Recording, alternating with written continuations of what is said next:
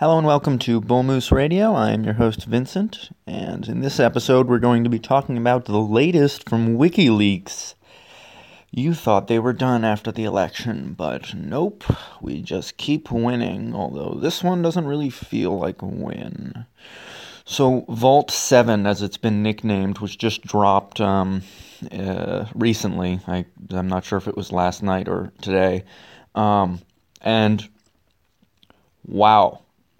Lots of evidence of things that previously were kind of tinfoil hatty. Oh yeah, the CIA's got malware in all your computers. It's got, they hack into your phone and turn on the microphone and use that as a recording device. Well, turns out that there's actual documentation to support all of this.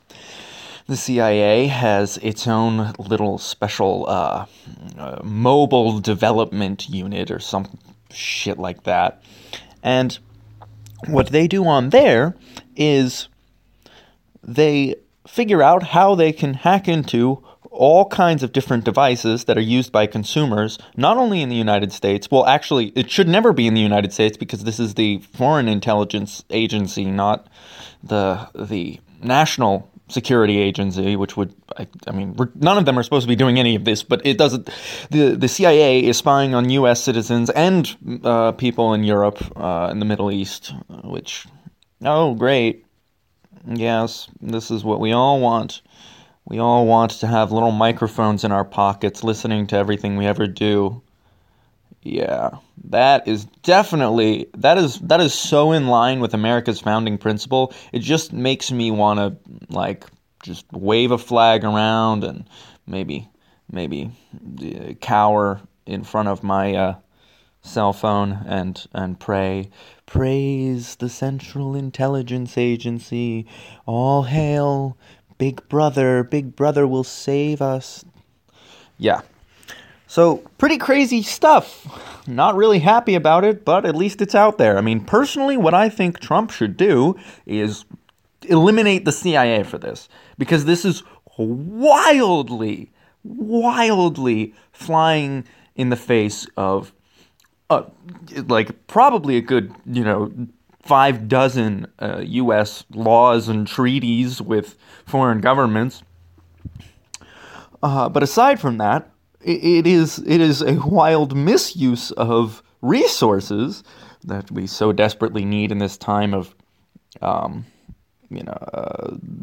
budget deficits and national debt that's almost bigger than the GDP, although it might be bigger than the GDP at this point.